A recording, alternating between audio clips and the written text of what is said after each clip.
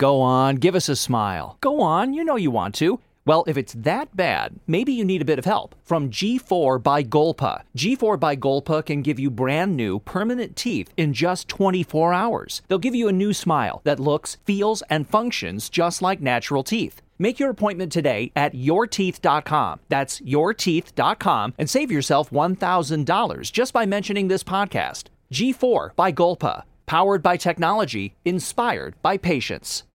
Welcome to The Terrible Take, a daily segment telling Steelers Nation what's on our mind. I'm Alex Kozora. Pittsburgh's leaving some notable breadcrumbs when it comes to their pre-draft visits, their interest in D-line and cornerbacks, and also the interior offensive line. Even after signing Isaac Seumalo and Nate Herbig, the team has brought in the likes of O'Cyrus Torrence, Steve Avila, John Michael Schmitz, and Chandler Zavala for visits. So, what gives? Seumalo will start, James Daniels will start, and Mason Cole, he's just fine starting. He's not a high-end center, but did just fine bringing stability to the position. And now the team is looking at a ton of day 2 guys here, not just depth pieces on day 3 that would make more sense.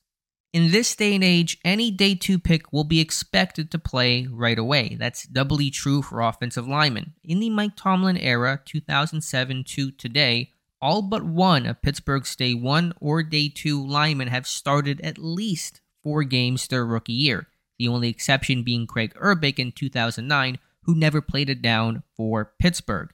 And guys like David DeCastro were injured and limited in year 1.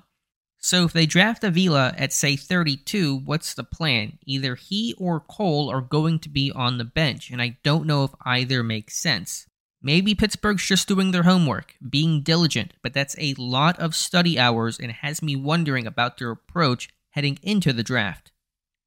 Be sure to follow us at SteelersDepot.com and check out episodes of The Terrible Take every day at 5 p.m. Eastern Time. And check out The Terrible Podcast with myself and Dave Bryan every Monday, Wednesday, and Friday.